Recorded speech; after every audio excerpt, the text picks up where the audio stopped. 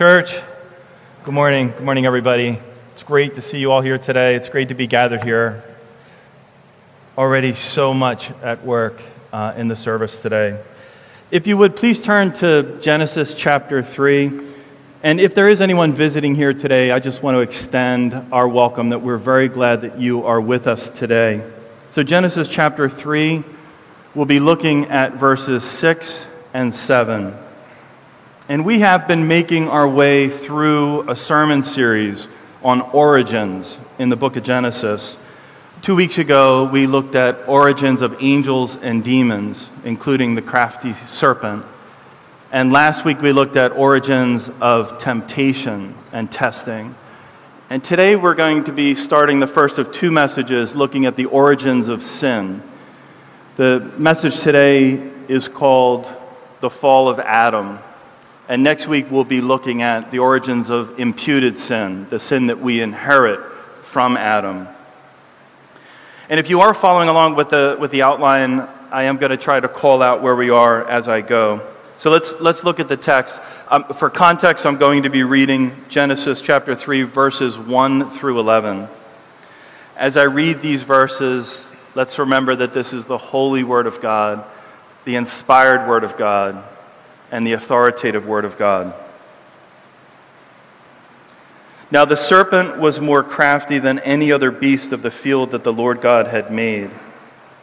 He said to the woman, "Did God actually say, 'You shall not eat of any tree in the garden?' And the woman said to the serpent, 'We may eat of the fruit of the trees in the garden, but God said, "You shall not eat of the fruit of the tree that is in the midst of the garden, neither shall you touch it, lest you die.' But the serpent said to the woman, 'You will not surely die, for God knows that when you eat of it, your eyes will be opened, and you will be like God, knowing good and evil.' So when the woman saw that the tree was good for food, and that it was a delight to the eyes, and that the tree was to be desired to make one wise, she took of its fruit and ate. And she also gave some to her husband, who was with her, and he ate. Then the eyes of both were opened, and they knew that they were naked. And they sewed fig leaves together and made themselves loincloths. And they heard the sound of the Lord God walking in the garden in the cool of the day. And the man and his wife hid themselves from the presence of the Lord God among the trees of the garden.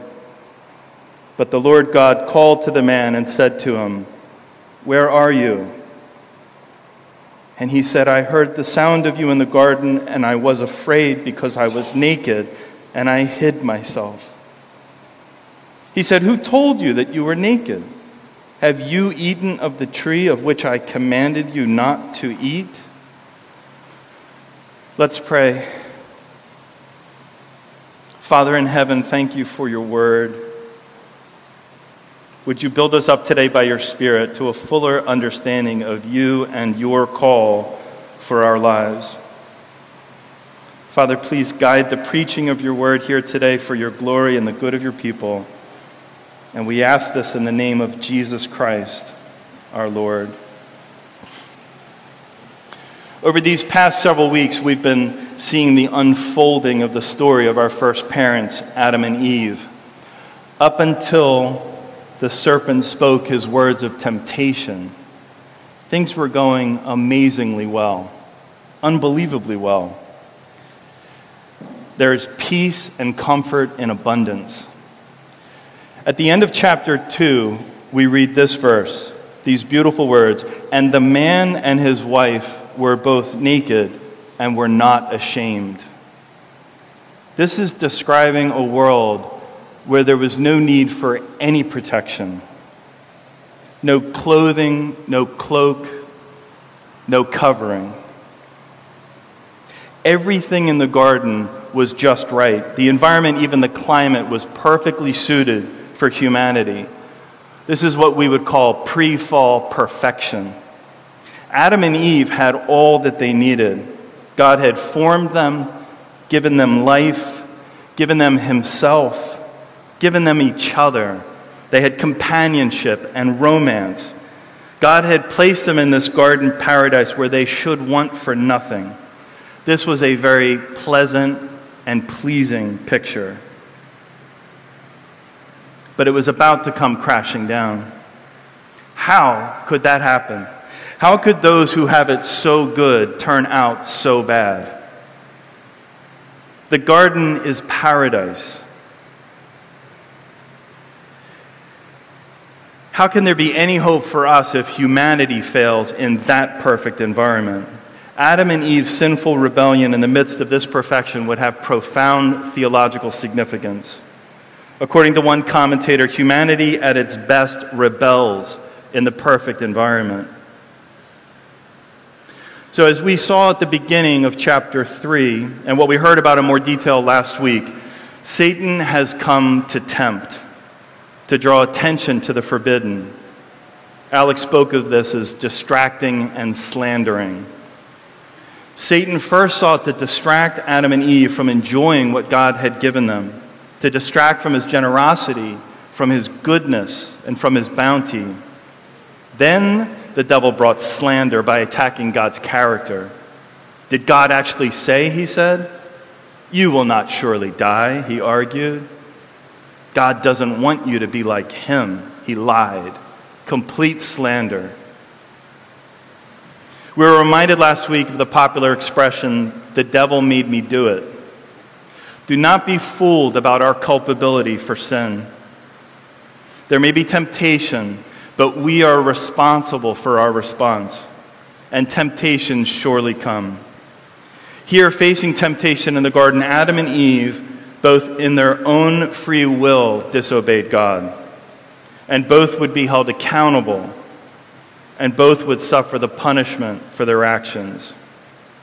But forbidden fruit seems sweeter. Forbidden fruit is attractive. Forbidden fruit is desirable. Forbidden fruit calls out to all of us. As we've seen already in this sermon series, God's first words to man were words of life, words of blessing, words of empowerment. Be fruitful and multiply. Fill the earth and subdue it. Have dominion over every living thing. And God commanded, but the tree of knowledge of good and evil you shall not eat, for in the day that you eat of it, you shall surely die.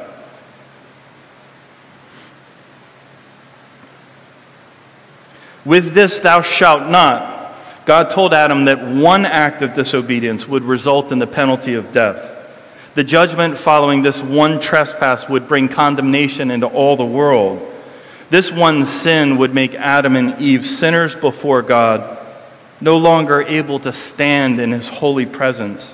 Their constant communion with God would undergo death, and Adam and Eve would go to earthly graves. Let's look again at verses 6 and 7. So when the woman saw that the tree was good for food, and that it was a delight to the eyes, and that the tree was to be desired to make one wise, she took of its fruit and ate. And she also gave some to her husband who was with her, and he ate. Then the eyes of both were opened, and they knew that they were naked. And they sewed fig leaves together and made themselves loincloths. The serpent sows seeds of doubt in the woman's mind. He questions God's motives and suggests that God has placed unfair limits on the first couple. In Eve's response to the serpent, she displays her openness to temptation. She misquotes God by exaggerating the prohibition while weakening the penalty.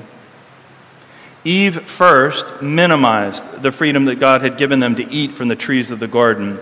She said essentially, we can do what we want, but then God took away. Then Eve added strictness to God's word that wasn't there, saying, not only can we not eat, but we can't even touch. And finally, Eve softened God's word in regard to the certainty of death if they were to sin. She left out the word surely. God actually had said, you shall surely die. So Eve minimized, added to, and softened God's word. Eve's revisionism left her open to believe the lie of Satan against all of her experience of God's goodness. She rose up against God's word. She took the fruit, she ate the fruit, and she gave it to her husband. In response to the temptation of Satan, Eve was consumed. She trusted her own evaluation of what was right and what would be good for her, rather than allowing God's word to define right and wrong. And maybe Eve's sin sounds familiar. Forbidden fruit does call out to us. And we can be guilty of telling ourselves the lie that what is evil is good, or what is wrong is a delight, or what brings harm is enriching. Does sin not dazzle and attract? To Eve, she was seeing this prospect of material enrichment, aesthetic enrichment, mental enrichment. This was all devastatingly provoked within her. The world offers this type of provocation, sinful enrichment manifesting in ill-gained wealth, or seductive eye candy, or false enlightenment. What temptations may you be facing? Is pursuit of professional success impacting your walk with Christ? Are you preoccupied with a certain level of lifestyle or income? Is lust damaging relationships or your pursuit of purity? How's your screen time been looking recently? In 1 John chapter 2, we read the following: "Do not love the world or the things in the world.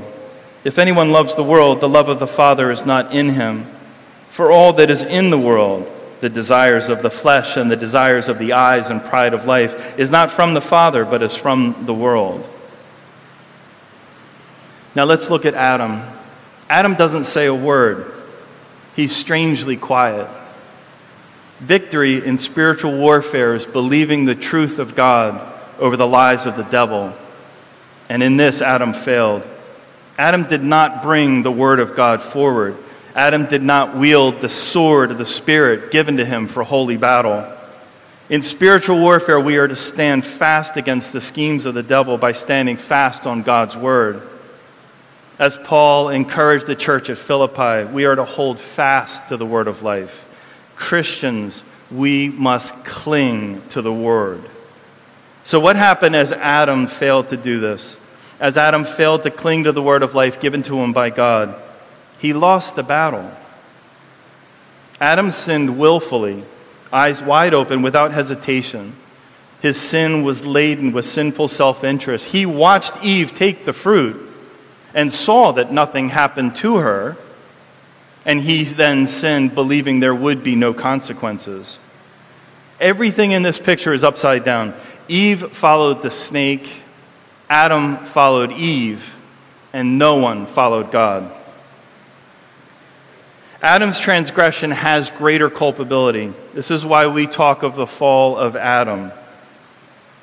God had given the man responsibility of headship, and man's greater culpability is evident in the following. God's word had been given directly to Adam before Eve's creation. Adam was present with Eve during the temptation. This is evidenced in the underlying text that shows that Satan speaks with the word plural, you. You both. Adam, in self-serving passivity, allowed his wife to partake while he looked on. And then as they hid in the garden, God sought the man to give account of what they had done. Ray Ortlund says the following: Eve usurped Adam's headship and led the way into sin. And Adam allowed the deception to proceed without intervention. Adam, for his part, abandoned his host as head.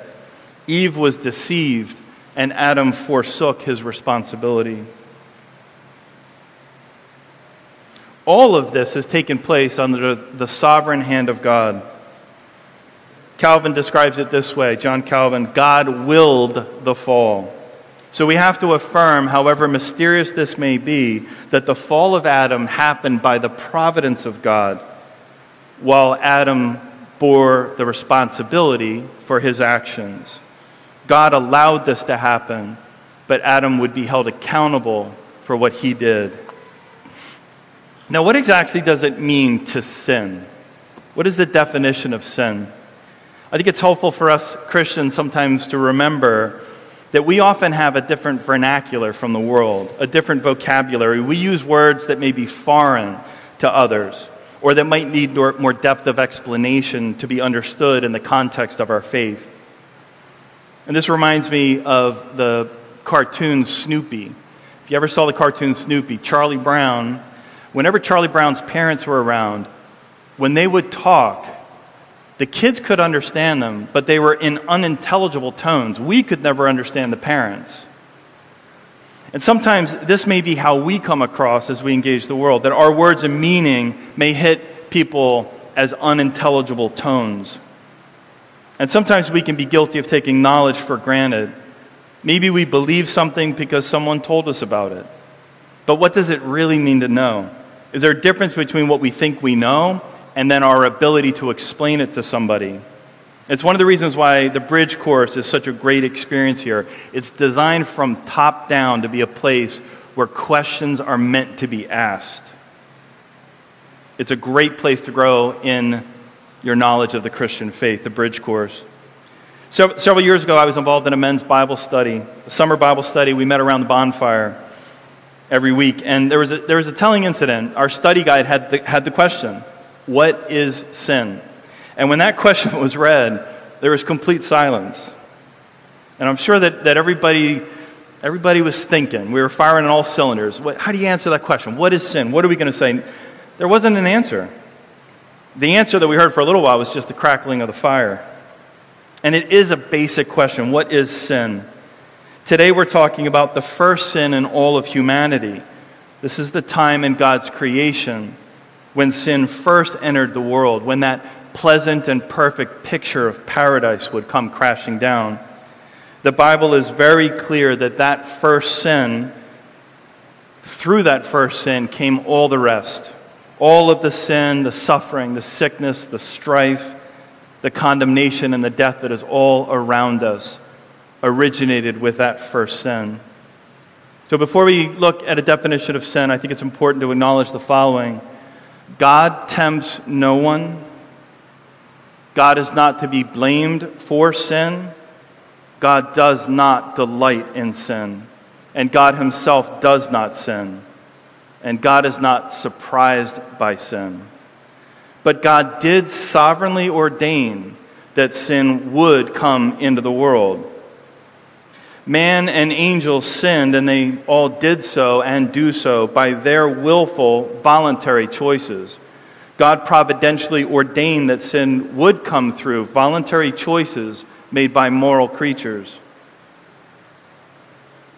God allowed this so that he could glorify himself by defeating sin and redeeming his people. James speaks of our personal responsibility for sin in James chapter 1, beginning in verse 13. Let no one say when he is tempted, I am tempted by God. For God cannot be tempted with evil, and he himself tempts no one. But each person is tempted when he is lured and enticed by his own desire. Then desire, when it has conceived, gives birth to sin, and sin, when it is fully grown, brings forth death. Our desires lead to sin, and sin leads to death. And this is as true today as it was in the garden. So if a non-Christian were to ask you that question, what is sin? How would you answer it? The meaning of the word sin is so central to our faith that it warrants study. If our Lord Jesus came into the world to save sinners, which he did, then sinners should know what sin is. And if we are called to repent and believe, which we are, then we should know what we are repenting of. The world today is preaching acceptance, not sin. And there are churches out there today that are not talking much about sin. God is love, they say, and he wants you to succeed in life. Yes, God is love, and he does want us to succeed in life. But there is a much bigger story going on. Jesus is preparing his bride, the church. He is cleansing her by the washing of water with the word, so that he might present the church to himself in splendor, without spot or wrinkle or any such thing, that she might be holy and without blemish. So as we men sat around that fire contemplating the question, what is sin? One brave soul stepped forward and offered his answer. And his answer was short and simple. It was just two words. And his answer was so acceptable to the group that we raised our voices in agreement. His two-word answer to the question, what is sin? The answer is disobeying God. Sin is disobeying God. These two words do well to describe what sin is, but I want to take some time to dig a little bit deeper and study this further. The Apostle John said it simply that sin is lawlessness. That means that sin is transgression of the law of God. Put another way, sin is breaking the laws of the lawmaker. And Scripture teaches that knowledge of sin comes through the law. The law by which sin is defined is the law of God, not an impersonal or freestanding set of rules. Sin is a direct offense against God, against God's character, against his person. God's law reveals the very heart of who God is and what he wants. That's why sin is so serious. It's not just breaking a rule, but spitting in the eye of the rule maker. The law reveals God's personal will. Failure to obey God's command is nothing other than personal opposition to him. Sin is mistrust of God, betrayal, ingratitude, and disloyalty. So in light of all that, it cannot be overstated that sin in any form is the most serious problem of mankind. And while sin devastates and hurts us and hurts others, ultimately every sin is against God himself. This is why King David says in Psalm 51, "Against you, you only, have I sinned and done what is evil in your sight." Wayne Grudem offers this helpful biblical definition. Sin is any failure to conform to the moral law of God in act, attitude, or nature. And I want to take a minute to just unpack that definition. Let's look at each of these: act, attitude, and nature. Examples of an individual act of sin would be lying or stealing, disrespecting a parent, gossip. These are examples of acts of sin. But God's law is about more than actions. The law speaks to our attitudes as well. Consider the 10th commandment, "You shall not covet anything that is your neighbor's." God specifies that a desire to steal or a desire to commit adultery is also sin in his sight. Jesus spoke of this in the Sermon on the Mount when he spoke of sinful attitudes being prohibited, like lust and anger. Elsewhere, Scripture speaks against attitudes of jealousy, envy, heartlessness. It was spoken of earlier today, the sin of unbelief. These are examples of attitudes of sin. So sin is a failure to conform to God's moral law in both action and in attitude, but also in our moral nature. Before we were redeemed by Christ, we were sinners by nature. Psalm 51 speaks of being conceived in sin. In Romans, we read that Christ died for us while we were still sinners. And Ephesians speaks of our former nature as children of wrath. Consider how Adam and Eve's sin led to the corruption of their nature, evidenced right away by the fact that they demonstrated fear before God. All of these things speak to the example of us having a sinful nature. And so we can define sin as being any failure to conform to God's moral law in act, attitude, or nature. Now, what about this bigger story? Jesus is preparing his bride, the church, that she might be holy without blemish. Kevin DeYoung says the following: "You cannot make sense of the Bible without understanding this, that God is holy, and that this holy God is intent on making a holy people to live with him forever in a holy heaven. God in his kindness has written his law on our hearts that we might have a guiding conscience, a sense of right and wrong. In Romans chapter 2, Paul speaks of the work of the law being written on our hearts. We all have the law written on our hearts that our consciences can either accuse or excuse us. And while we may have many conflicting thoughts, God speaks to us through our conscience, affecting us with a sense of right and wrong. When I was a teenager, I was hired by the family of a classmate to mow their lawn while they were away. And it sounded pretty simple: tend to their lawn while they were gone. It wasn't a very big lawn, and they had a perfectly fine push mower. but it went wrong pretty quickly. I was not careful about looking for hazards. I had no idea that there was a vent pipe in their lawn. A vent pipe comes up about 4 inches from the ground, and in tall grass, it's not easy to see. So as I was pushing that mower along, I hit that thing, and it shattered into pieces. That vent pipe was in about half a dozen pieces on their lawn. I immediately felt a sick feeling in my stomach. And maybe somebody with a little more wisdom or maturity might have reported this to the local authorities. That would have been my mother. Or maybe slipped a note under the door to the homeowner to let them know on their return what I had done. But what I wanted to do was I wanted to cover it up and pretend that it never happened. So I sat there like a sculptor trying to put those shattered pieces back just enough that from a distance it's going to look like everything's fine. My conscience was speaking to me, my embarrassment, my fear, my shame. So I pretended everything was okay. I came over to visit my friend when they came back, acting as if nothing had happened, but my error had been exposed. My friend's father had found out immediately, and so when I showed up at the door, he called me to account for what I had done. And he wanted to know why I just hadn't told him.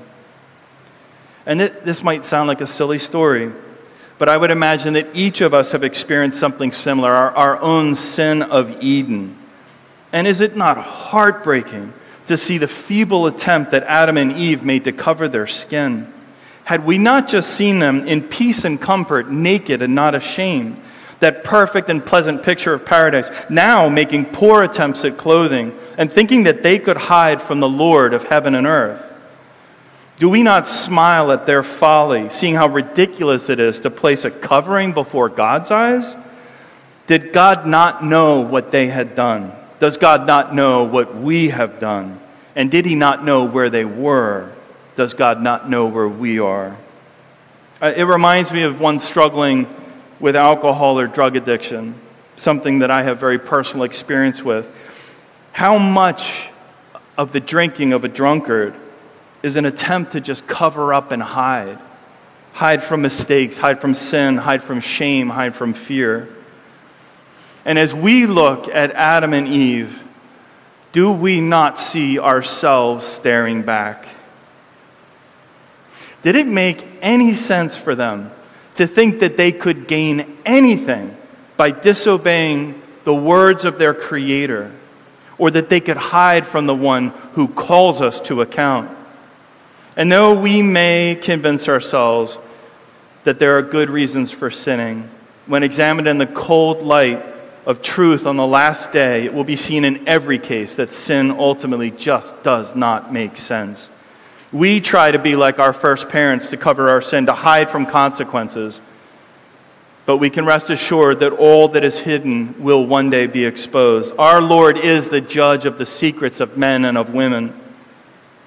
And maybe you're wrestling with forbidden fruit even now. Maybe you're falling victim to this lie. How can God be good and not give me that? The deceiver would have you believe that you can be like God and decide what is right and wrong. Sin takes hold when we begin to doubt God's word and God's goodness. Maybe you've been trying to cover something up. Maybe you are racked with guilt and shame. Maybe you've been trying to hide from someone or something. I want to encourage you today to bring this into the light. You can do it now. Conviction is fleeting. The devil wants to hold us in darkness because that's where he can control us and block us off from God's call to holiness. The crafty serpent is still at work. We read in 1 Peter 5:8 that our adversary is prowling around like a roaring lion seeking someone to devour. And I wonder, have we ever thought about this? Why is the lion roaring as the lion chases its prey? Why would a hunter not be quiet in stealth? The devil is roaring to paralyze us with fear.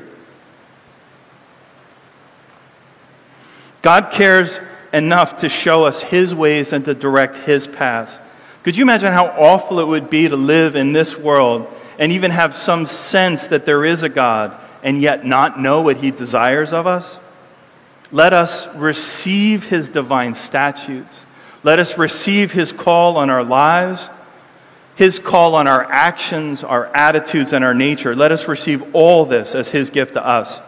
God has given us the law because He loves us, and He has promised that His yoke is easy and His burden is light.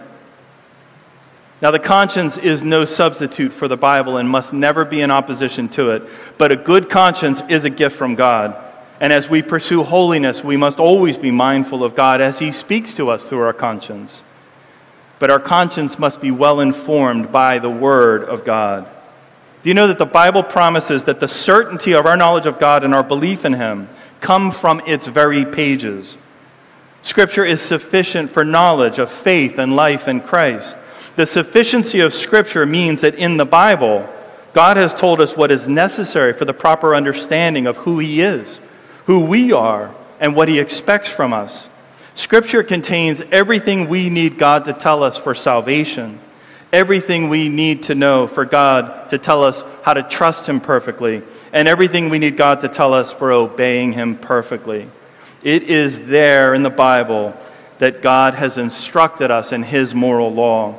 So we want to be students of the Word. We want to be in His Word and reading His Word and knowing His Word. We can be doing this and delighting in the law of the Lord day and night. And you may be doing this. You may have developed a pattern, a habit. Maybe there's a time of day, a place, a way that you're engaging in the Word. I asked a friend recently for a suggestion. This man sets a great example in his studies.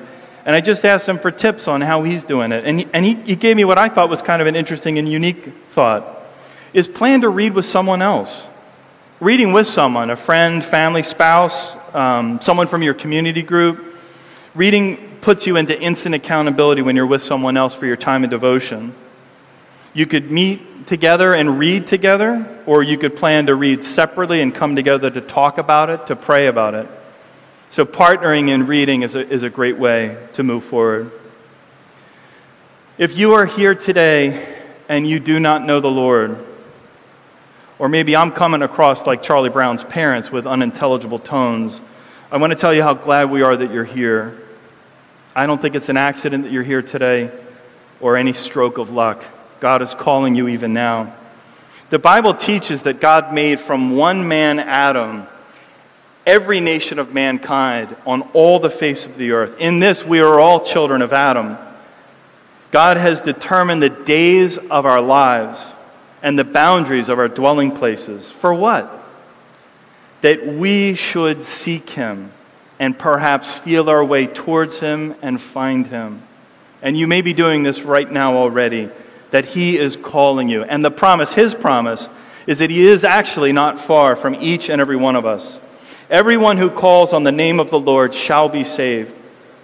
Believe in your heart that Jesus is Lord, and profess with your mouth that God raised Him from the dead. Seize the victory over sin that Jesus Christ has won for His church, even as Jesus is now cleansing His bride by the washing of water with the Word, that we, His people, would be holy and without blemish. Receive His invitation for eternal life. Now, church, here's the reality that beginning with Adam and Eve, all of us have sinned and fall short of the glory of God. We sin because we are sinners. We are incapable of full adherence to God's law because sin has rendered us unable. And whoever tries to keep the whole law but falls in one point becomes guilty of all of it.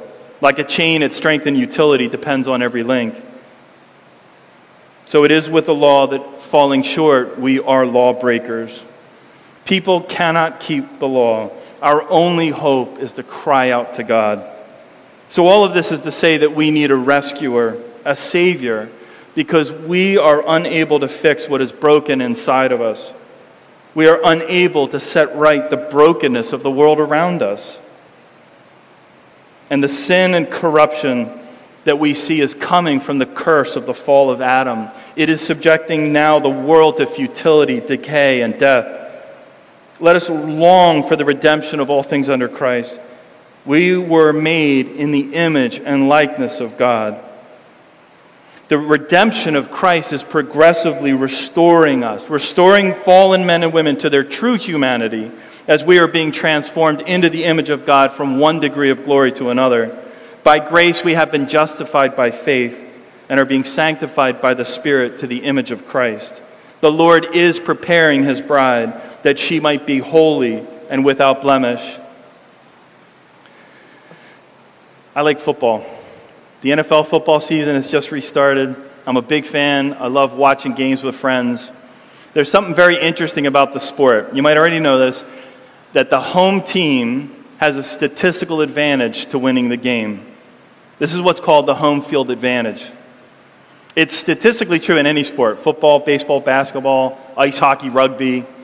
Why is it that the home team tends to win a little bit more than the away team?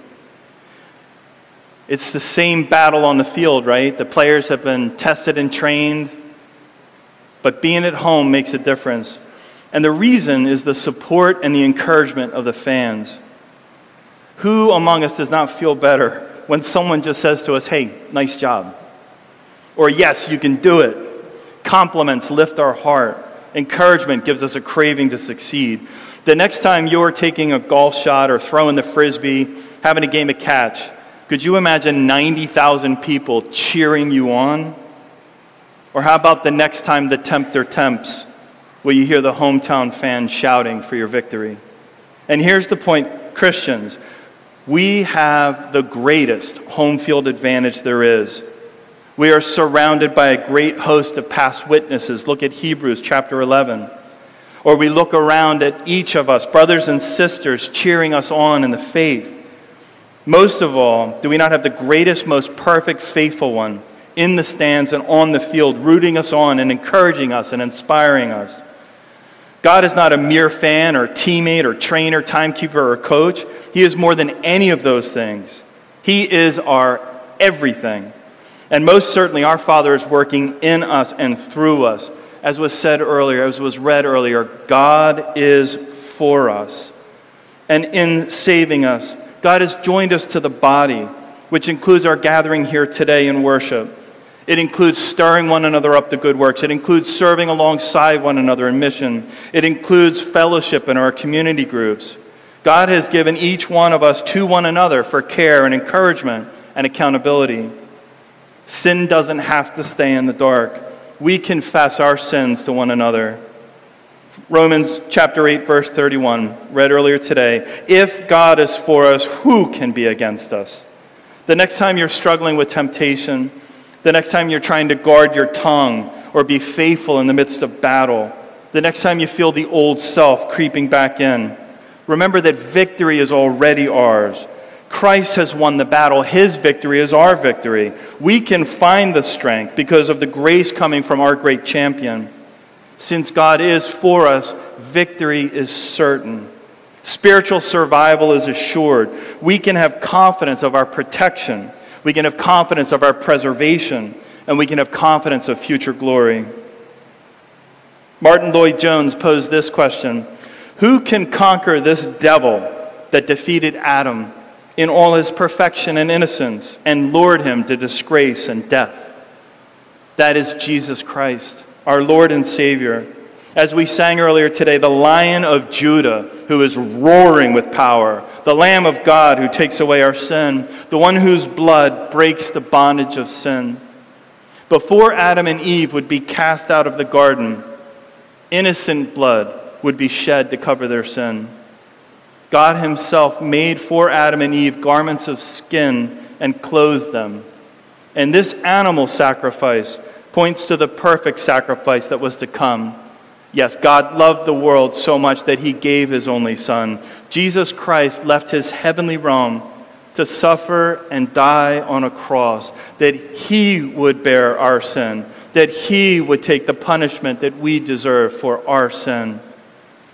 While we have failed to conform to the moral law of God in act, attitude, or nature, our sinless Savior lived a perfect life, and he loves us and gave himself up for us, a fragrant offering, a sacrifice of God. Whoever believes in him should not perish, but have eternal life. Let's pray. Most merciful God, Father in heaven, we confess that we have sinned against you in act, attitude, and nature. We are truly sorry and humbly repent for the sake of your Son, Jesus Christ. Have mercy on us and forgive us, that we may delight in your will and walk in your ways, to the glory of your name. Amen. Amen.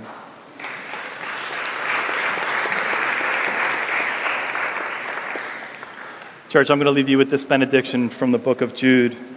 Now to him who is able to keep you from stumbling and to present you blameless before the presence of his glory with great joy, to the only God our Savior, through Jesus Christ our Lord, be glory, majesty, dominion, and authority before all time, now and forever. Amen. Thank you. You're dismissed. Thank you.